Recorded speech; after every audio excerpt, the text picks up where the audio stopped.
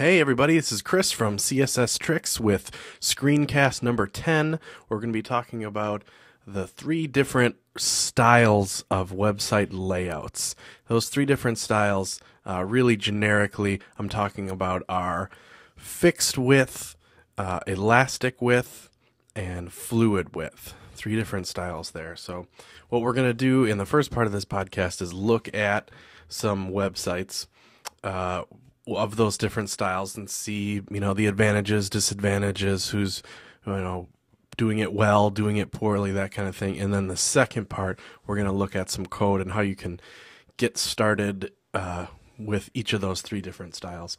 So that's the plan. So this is the second time I'm shooting this. I shot it once already, and what I wanted to do was shoot it at a bigger size. I was going to shoot it at 1280 by 7 whatever, because a lot of websites, there's just the size of this video right now that you're looking at is 800 by 600, and so many websites are just bigger than that. And to really show these things, I thought we were going to need a little more pixel room in order to show you. But it kind of turned out that the file size was just too big, and I just decided it would be better to reshoot it and just keep the same consistent size. So some of these examples, I'm going to have to kind of move some stuff off screen, but I think this is ultimately going to be better. So let's just get started and see how it goes here.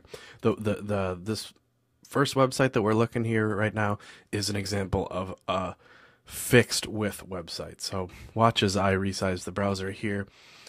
Everything stays centered, but the content itself stays the same width.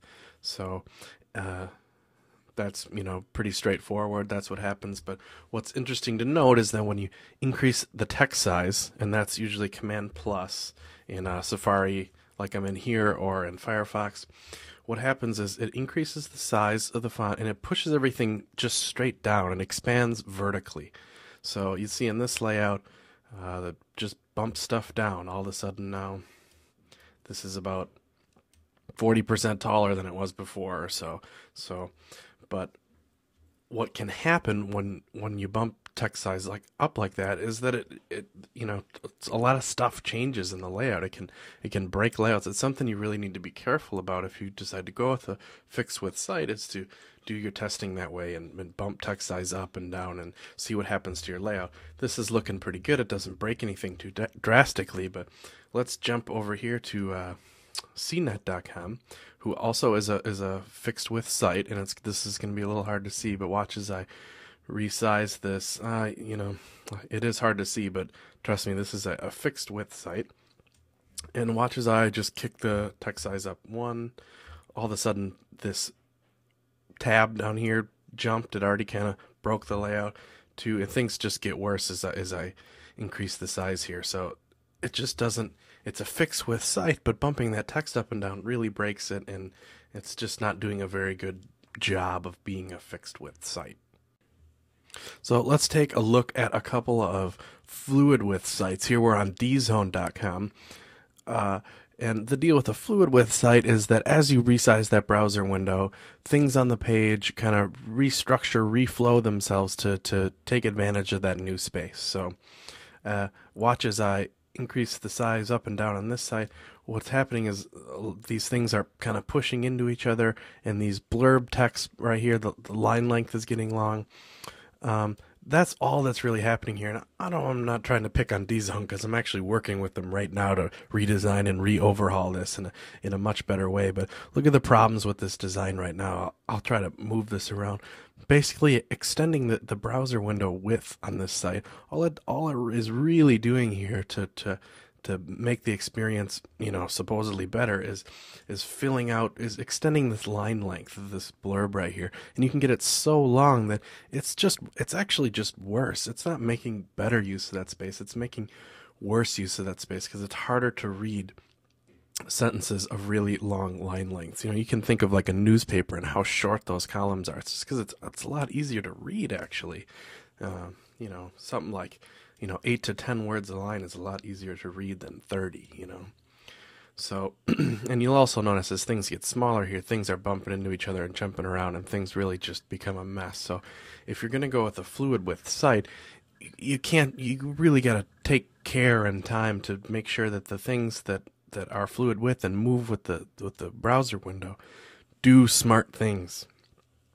So this is just my own site, and this is nothing remarkable at all, believe me. But uh, it's really simple. But I just wanted to show you an example of what you can do, maybe in to be a little bit more thoughtful in what happens when you expand a browser. When on my site, you just if as you expand things, these 4 columns of stuff I have in here, information, just kind of get wider and can breathe a little more and space themselves out for the available width of the browser window.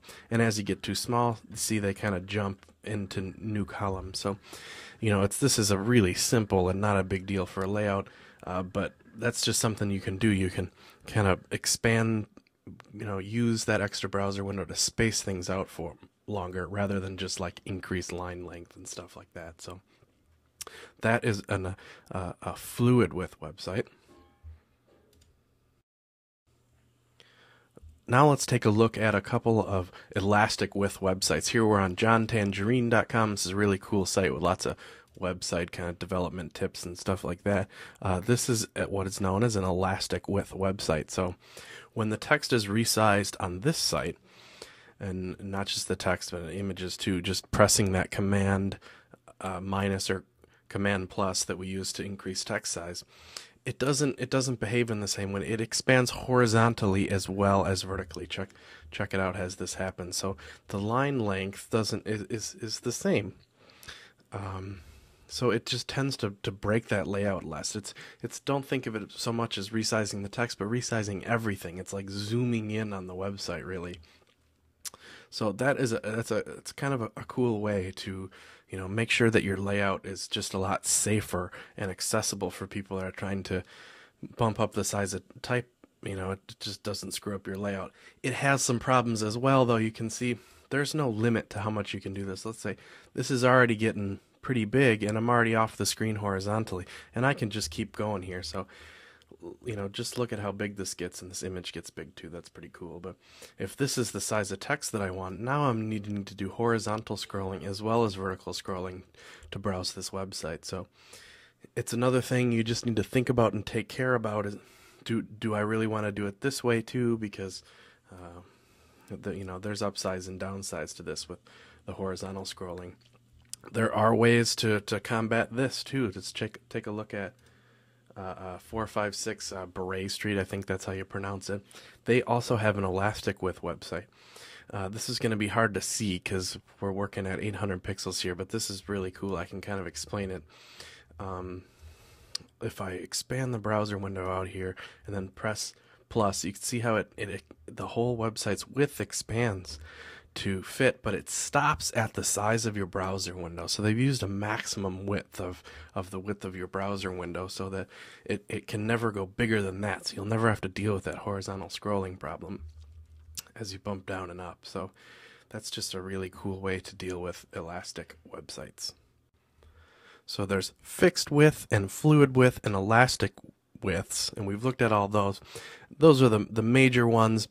But there is kind of some hybrid techniques and some other things that are possible to do with web layout that just kind of make more thoughtful use of that space as the browser window grows up and down. So let's take a look at Hicks Design. I know we've used them for examples in the past, but they do some cool stuff and with cool techniques. So you can see that as I expand my browser window up and down, or narrower and wider, you see that the main content area doesn't move a whole lot. So it's not fluid width that way, but you see what's happening with the images there. They kind of shrink down to as small as they need to be for the sidebar here. Now let's see, I'm going to expand it wide and then bring the whole window over so you can see when it's wide enough, the sidebar is broken into kind of 2 columns here, but then as soon as you get too small, it kicks one of those sidebars down just because there isn't room for it anymore. And you can see these images small up to fit. Very slick use of different browser sizes, kind of a different experience for those viewers. Another kind of cool example here of making interesting use of that space, if you have it, is Newsvine. So let's take a look at this site. They have a fixed width site, which is, it's hard to see with the space we're working with, but it's a fixed width site. And then hanging off the side, you'll see this little tab over here. If you have a big browser or have a big monitor and have the room, you can flip this out and it gives you this whole sidebar over here. So if you have the room for it, you can get more content in your page, make good use of that space. But if you don't, you can flip it in and not have to worry about it. Just kind of a cool, thoughtful thing you can do with more browser window space. I want to point out that even on these fixed width sites, it's kind of going to be kind of a thing of the past, really. We're looking at, this is Opera 9 I have this site open in now, and you'll see that even though I've decided this is a fixed width site, and in most browsers, resizing the text up and down is just going to force this site to grow vertically and not horizontally. They have this zoom, which is how you increase the size of things in Opera. And just hitting 120, you see the whole thing zooms in. It kind of scales down the image quality, which isn't great, but it doesn't even have the option to just straight up resize the text. It just zooms. And Firefox 3, the beta, is doing this, and IE8 is doing this. This is really just the browser way of the future, is that it's going to just have this zoom thing, which is smart, but it's going to take a while for these browsers to catch on. So thinking in elastic and thoughtful fluid width is still kind of something to think about still. So let's take a peek at some of the code and how this is done. We're not going to go into too much detail, but you'll be able to see the general page structure and get started so you kind of understand it a little bit. This is the markup for just a really simple page like I use every time. I'm sure you're used to by now, with just a title and a link to the style sheet and one div for the whole body that we call page wrap, and then a big paragraph in the middle. Nothing to this markup. But we'll jump over to the CSS. Again, this is just my base CSS that I use for all kinds of stuff. What's important here is the page wrap that we wrap that paragraph in. Let's erase this and let's just call it 400 pixels, and then we'll go back, we'll save it and go back to the website and reload and see what we get. We get this this white box is the page wrap that's centered, so you can see it's centered in the website, and as I increase and decrease the size of the text, it stays 400 pixels and grows vertically. So that's how, that's a fixed width site. Real straightforward, obvious, right? Now we'll jump back to that CSS there and change it. Instead of, to make a fluid width site, basically you're working in percentages. You can either not have a width at all or declare a width in percentages, and that's how you'll get a fluid width site. We'll call it 80% and jump back, save it, jump back. Now our page wrap is what the browser window is considering 80% of the size of itself. So now you'll see as I increase and decrease the size of this browser window, the size of it is 80%, and the text kind of reflows to make room for itself there. So and like I said, you can do that too without declaring a width at all. The width defaults to 100%, which is fluid width. So that's another way to go. Jump back to the CSS, and now we'll take a look at what you might not, you probably already know those two. That was pretty straightforward, but let's call this 35M, and M are those values that make it elastic. So if we do that and jump back and reload, that is 35M values wide. And you'll see it kind of behaves, without doing anything, it behaves like a fixed width site, but as I resize the text up and down, we get the elastic effect. So that's how that works. Now, just so you know, there's a lot of work that goes into creating an M-based layout. I mean, it's cool, and it's something you want to consider because how cool and accessible and usable it can be. but there's a lot to think about it. If you're going to start with M values, you really need to use M values everywhere for your text, for your column sizes, for your header size. Everything needs to be thought out in this kind of maybe not intuitive M way, so that everything resizes properly. When it's just a block of text like this, it's easy, but when you start getting columns and sidebars and footers and images and stuff in there, it gets a little more complicated. So just so you know what you're getting in for if you start to do an M-based layout. And always remember, you can go to css-tricks.com for more tips and tricks and tutorials. And, I publish stuff all week long there, and only, generally do these screencasts once a week. And so there's just a lot more content there. You can subscribe, get it in your email.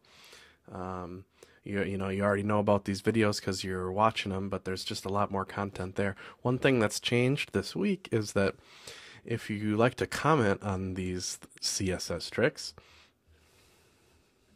you'll see down in the comment area that there's two things that have changed. One thing, you can use OpenID now on the site to register, and that way your comments are automatically approved, and it's just a consistent way. There's actually a post about it if you want to read more about OpenID, and a couple of links here. Just click that and you can read more about it. And the big change is now that you can register on CSS Tricks, which is a nice thing because you don't have to fill out then your name and your email address and your website every time. If you're logged in, you'll just see that comment field, and you can just type your comment and hit submit and save yourself time. So, all right, that's it for this week. See you later. Bye.